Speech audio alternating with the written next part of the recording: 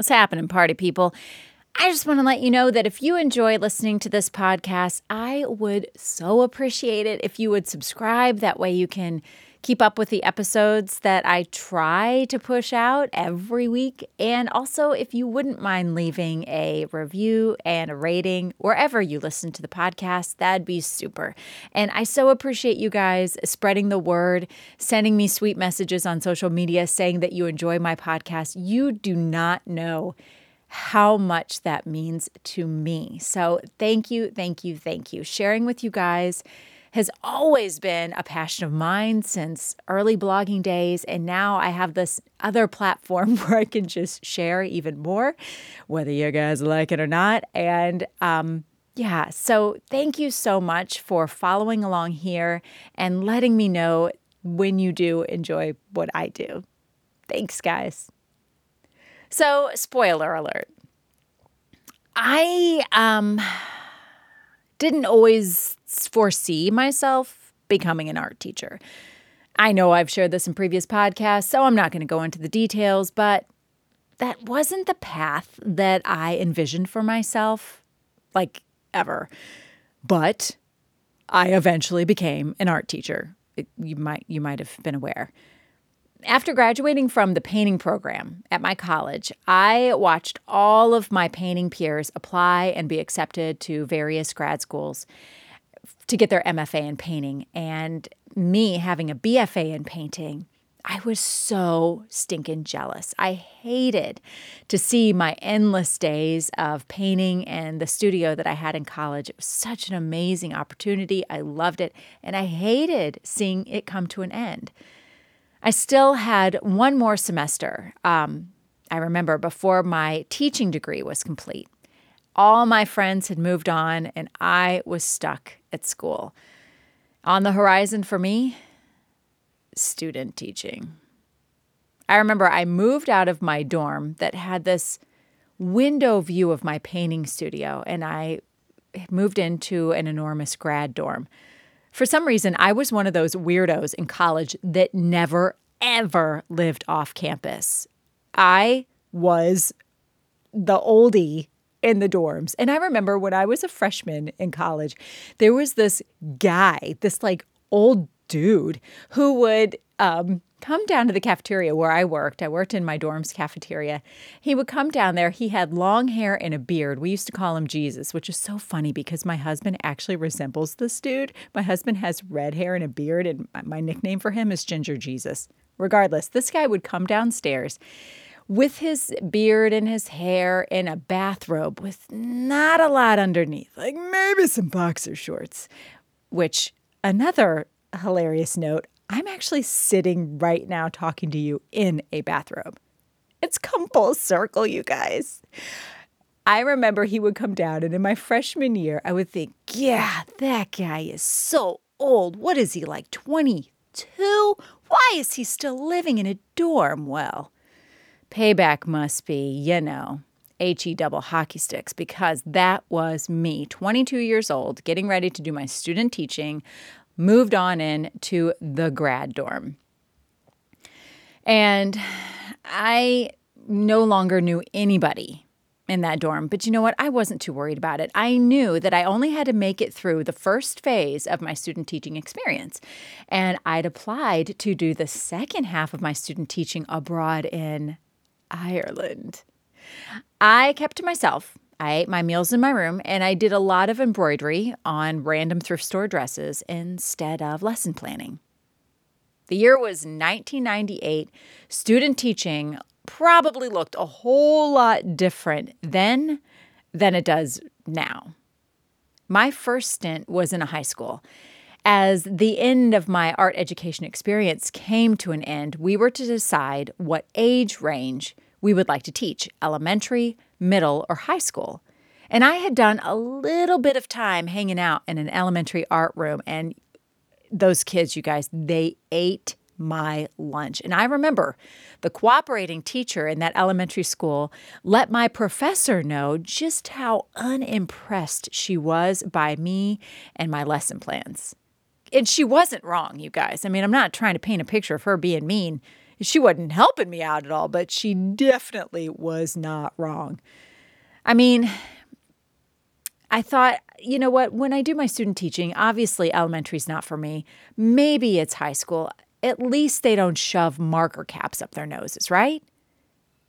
Boy, was I wrong. They do, in fact, shove marker caps up their noses, and then they attempt to blow them out across the room. It just looked like a lot less cute and little doing it. But in the late 1990s, there were no cell phones, which also meant that there was no social media, no cyberbullying, no Facebook stalking. Basically, it was the good old days. And if you wanted to get to know someone, the most edgy thing that you could do was ask for their email and hope that your dial-up made it just long enough so that you could send them a message. So some of what I'm about to share comes from 1990s student teacher in Cassie. And some of that comes from Cassie, why am I talking about myself in third person, who's actually hosted some student teachers in the now. First of all, know that your student teaching experience does not define you. There are so many factors that go into student teaching. Your relationship with your cooperating teacher, the school that you're placed in, the students, and your preparedness, or in my experience, the lack thereof. For the most part, these things are beyond your control, right? Except for the lack of preparedness. I mean, I could have at least attended some of my classes.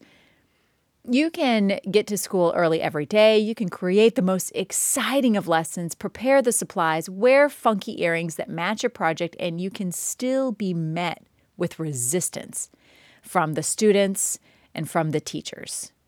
Life lesson, though.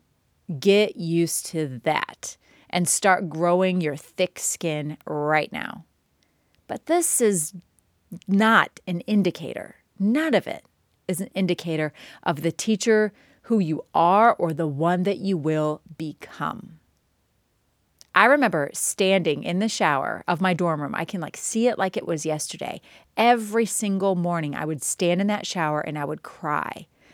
To say that I hated student teaching was an understatement. I could not wait for it to end. Those kids were completely uninterested in my lessons. They chatted while I attempted to teach. They snapped pencils. They doodled on their desk. There was even this kid who would crawl under his table, eat potato chips, and nap every single day. And I had to talk over his snoring. My cooperating teacher, she was nice, and I liked her. But looking back, I'd say she was, a little bit burnt out. She was kind of over it. She did a lot of shoulder shrugging and tisking and eye rolling when I told her, about Nap Boy. That's just how high schoolers are. That's what she would tell me. Thank goodness I'm not going to be an art teacher. That was what I thought. The good thing about student teaching now is that most schools require you to do several placements, not just one. And this allows you to experience different settings, different teaching styles, age groups, demographics, and so much more. You also have the opportunity to grow from your mistakes. Each and every single mishap during student teaching and even now when I'm teaching, it's a chance to learn. It's a chance to change. And if you really think about it and don't dwell on it, it's a chance for you to improve. So before you start student teaching, or I guess we'll put this spin on it, before you take a student teacher, these are kind of my 5 tips for making the most of your experience. All right, student teachers, thing number 1, never be late. Be early. If the school day begins at 8 a.m., don't roll in with the students. Show up at least 15 minutes early and offer to help. If you arrive before your cooperating teacher, get to work. Sharpen some pencils, clean some paintbrushes, take a look around, see what needs to be done, and get started. If you're like me and have a miserable time getting up in the morning, set your alarm clock a little bit earlier. I probably spend the first 20 minutes of every single morning, probably more like 30 or 40 even, making my coffee, looking at my phone, leafing through a magazine, searching for a good murdery podcast to get me through my morning. Don't judge. I know this about myself, so I know I have to get up a little bit earlier to kind of build in that wake-up buffer. If you're late, do not start with the excuses. Your cooperating teacher already knows how bad traffic is and how hard it is to get up in the morning. Just apologize sincerely and try not to let it happen again. And please, definitely do not come in late carrying a cup of coffee from the local coffee shop. Oh, you had time to stop for a cup of coffee, which made you late, and you didn't bring me one? Noted. Second thing I think student teachers you really need to remember is to stay off your phone. I don't know what kind of relationship that you have with your phone, but for now, you two are going to have to cool it. Put your phone on silent, put it in your bag, forget about it. Do not keep it in your pocket. It'll be too tempting for you to pull out and just start scrolling through, and nothing sends an "I'm bored" or "I'd rather be somewhere else" message than you mindlessly staring at your phone. Is that really what you want your cooperating teacher or your students to think? Now, you might see your cooperating teacher on their phone. Guess what? It's their classroom. It doesn't make it right, but they aren't the one under scrutiny here. You are. So some examples, they don't need to be followed. Of course, you'll want to take photos of your lessons, the art room, your displays, and your self-teaching. Those are going to come in really handy when you start creating your teaching portfolio when you go to get a job. But for that, I would recommend getting an actual camera. You can get one really cheap, like in the $100 range.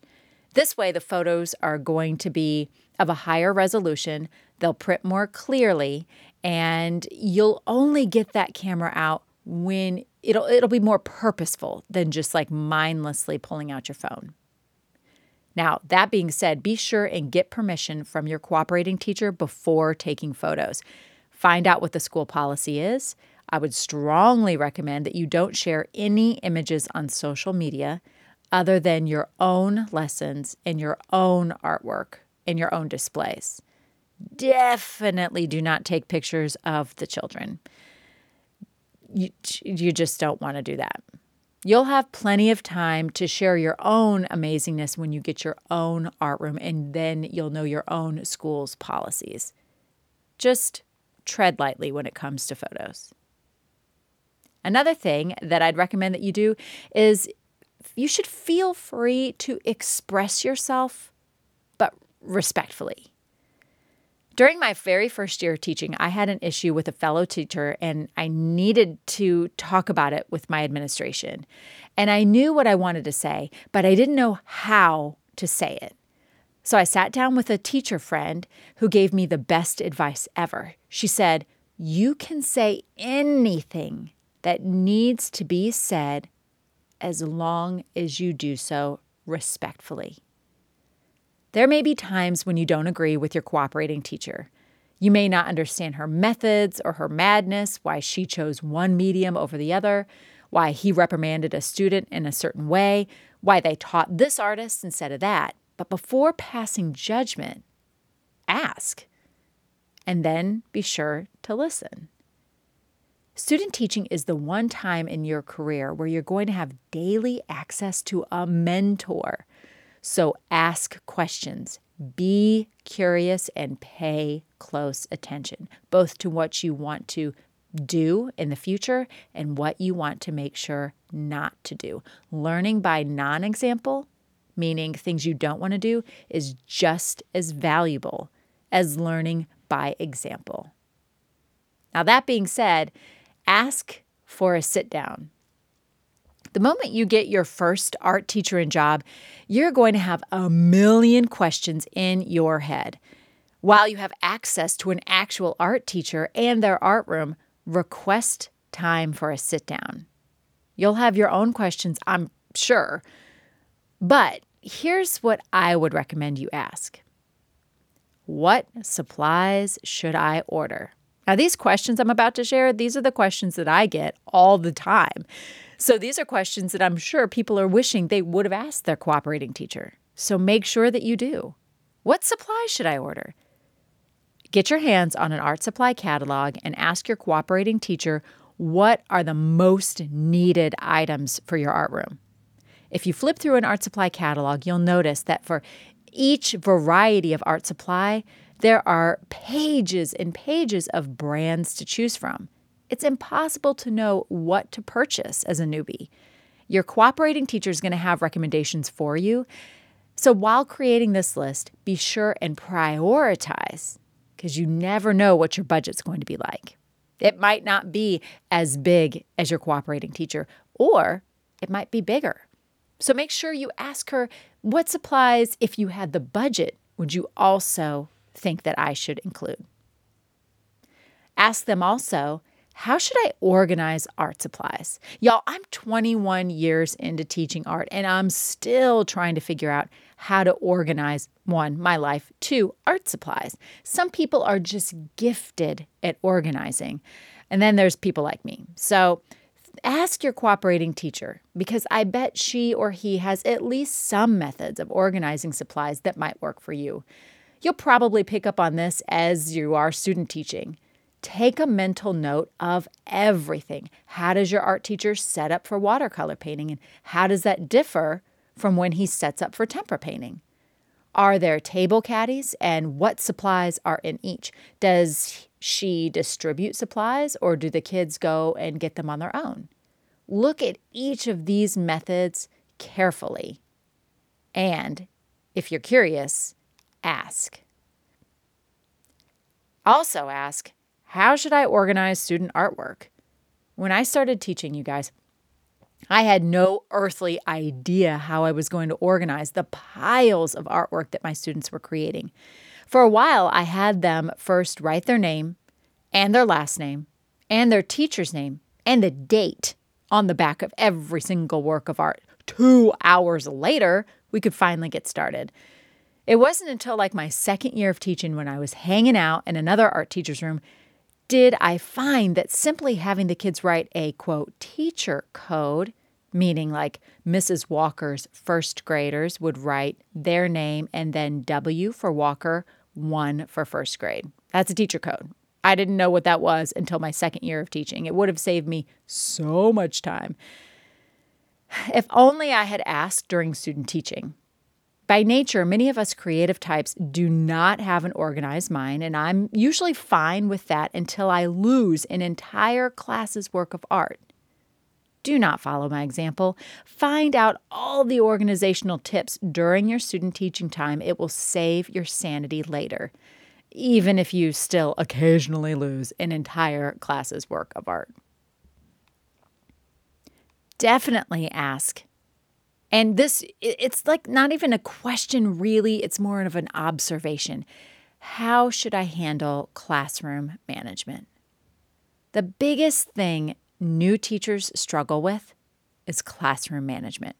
My classroom management style has changed a lot over the years, and yours will too. But to get you started, pay close attention to how your cooperating teacher handles discipline. My student teaching placements, many of them, mine began after the school year has already started, which is really, really silly. I wanted to say stupid, so I'm just going to say it's really, really stupid, because as a cooperating teacher, as a student teacher, what you need to see is the very, very beginning, the day one. How do they introduce rules and routines? How do they talk about consequences? Because if you're walking in and it's 2 weeks in, hopefully rules, routines, procedures, consequences have already been established. So you're walking into a situation that looks like kids magically know what to do. Kids never magically know what to do, by the way. So if you are in one of those situations where you don't get to see a classroom teacher or cooperating teacher from the very first day, ask. How did you introduce rules? How do they know how to walk in a line? How do they know how to come in and sit? How do they know how to do call and response? Ask. And if you don't get the answers that you want or like, I actually have been posting a lot about that, both on my blog and my YouTube channel and right here on this podcast, talking about what happens in my room on the very first days. Those first days are vital. Find out as much as you can. That is what's really going to solidify your classroom management from the get-go. And then lastly, make sure you ask your cooperating teacher, how do I keep up with grades, assessments, evaluations, SLOs, and more? I remember during my first year of teaching, sitting in one of the many back-to-school meetings and feeling like I was learning a foreign language for the very first time. Not only were they throwing around words like data, evaluation, assessment, the rest, but there was also a slew of abbreviations that I still don't have a clue what they mean. Be sure and pick your cooperating teacher's brain on how he keeps up with it all and what actually needs to be kept up with. You're not going to be able to balance everything. Ask, how do I prioritize grades, evaluations, and the rest so that I still have time for a life outside of school?